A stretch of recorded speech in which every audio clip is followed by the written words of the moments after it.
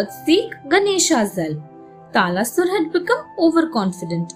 He was sure that none could kill him. Soon he conquered Amravati. He imprisoned several gods while some succeeded in fleeing. Talasur became like a dictator. With his cruelty increasing day by day, the gods decided to visit Brahma.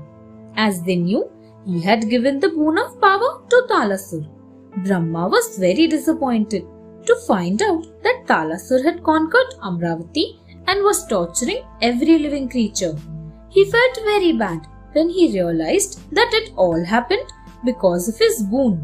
He said, "Indra, only an elephant can kill Talasur according to the boon. I suggest you all to approach Ganesha. He can easily defeat the demon as he has the head of an elephant." The gods then went to Ganesha and explained their misery. They requested him to kill Talasur. Ganesha assured them that he would definitely kill the demon and left for Amravati.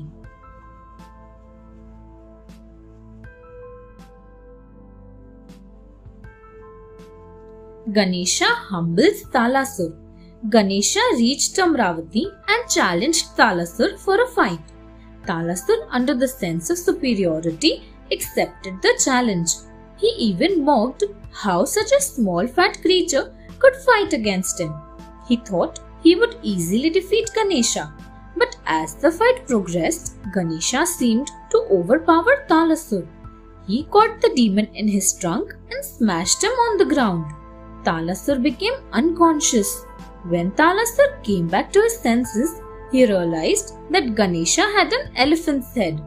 He thought, "I won't be able to defeat Ganesha, so I had better surrender and save my life." He immediately fell at Ganesha's feet and asked for forgiveness. He admitted that he had used his powers for destruction and he was repenting for that. Ganesha decided to forgive Talasur, but kept certain conditions before him. He ordered, "Talasur, you should at once leave Amravati and spend your life peacefully in the netherworld." Finally, Talasur left Amravati and the gods got their abode back.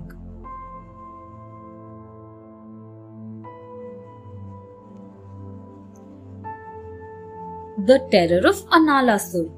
Yamraj, the god of death, ruled the city named Yam. He was fond of dance and music. Once, he held a grand event of music and dance. He invited several kings.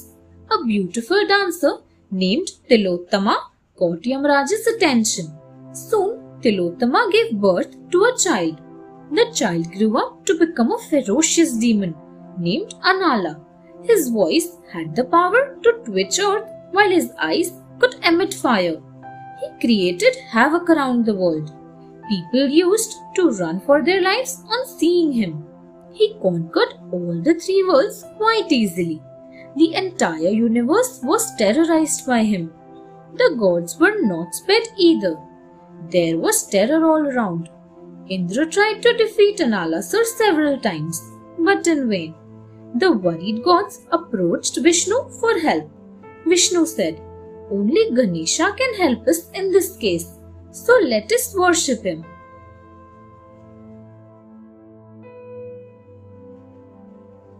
Ganesha swallows Analasur.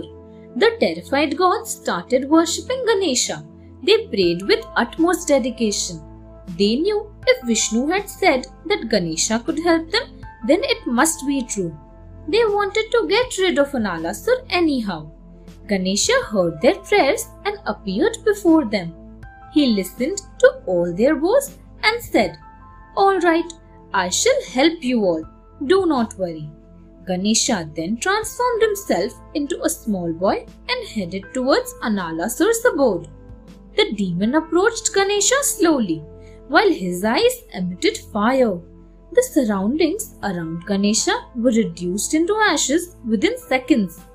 Ganesha stood bravely in front of Analasur. The demon, on seeing Ganesha, started laughing loudly. He said, "So this small creature is going to fight against me and defend the gods? Let us see." Analasur started shooting fireballs at Ganesha. but he stood unscathed. A surprised Analasur then opened his mouth wide enough to swallow Ganesha. Ganesha showed his huge avatar and in turn gulped Analasur at one go. This was the end of the fire demon Anala. The delighted gods rained flowers down on Ganesha. Thanks for watching. Do like, share, subscribe to Sahil Book House.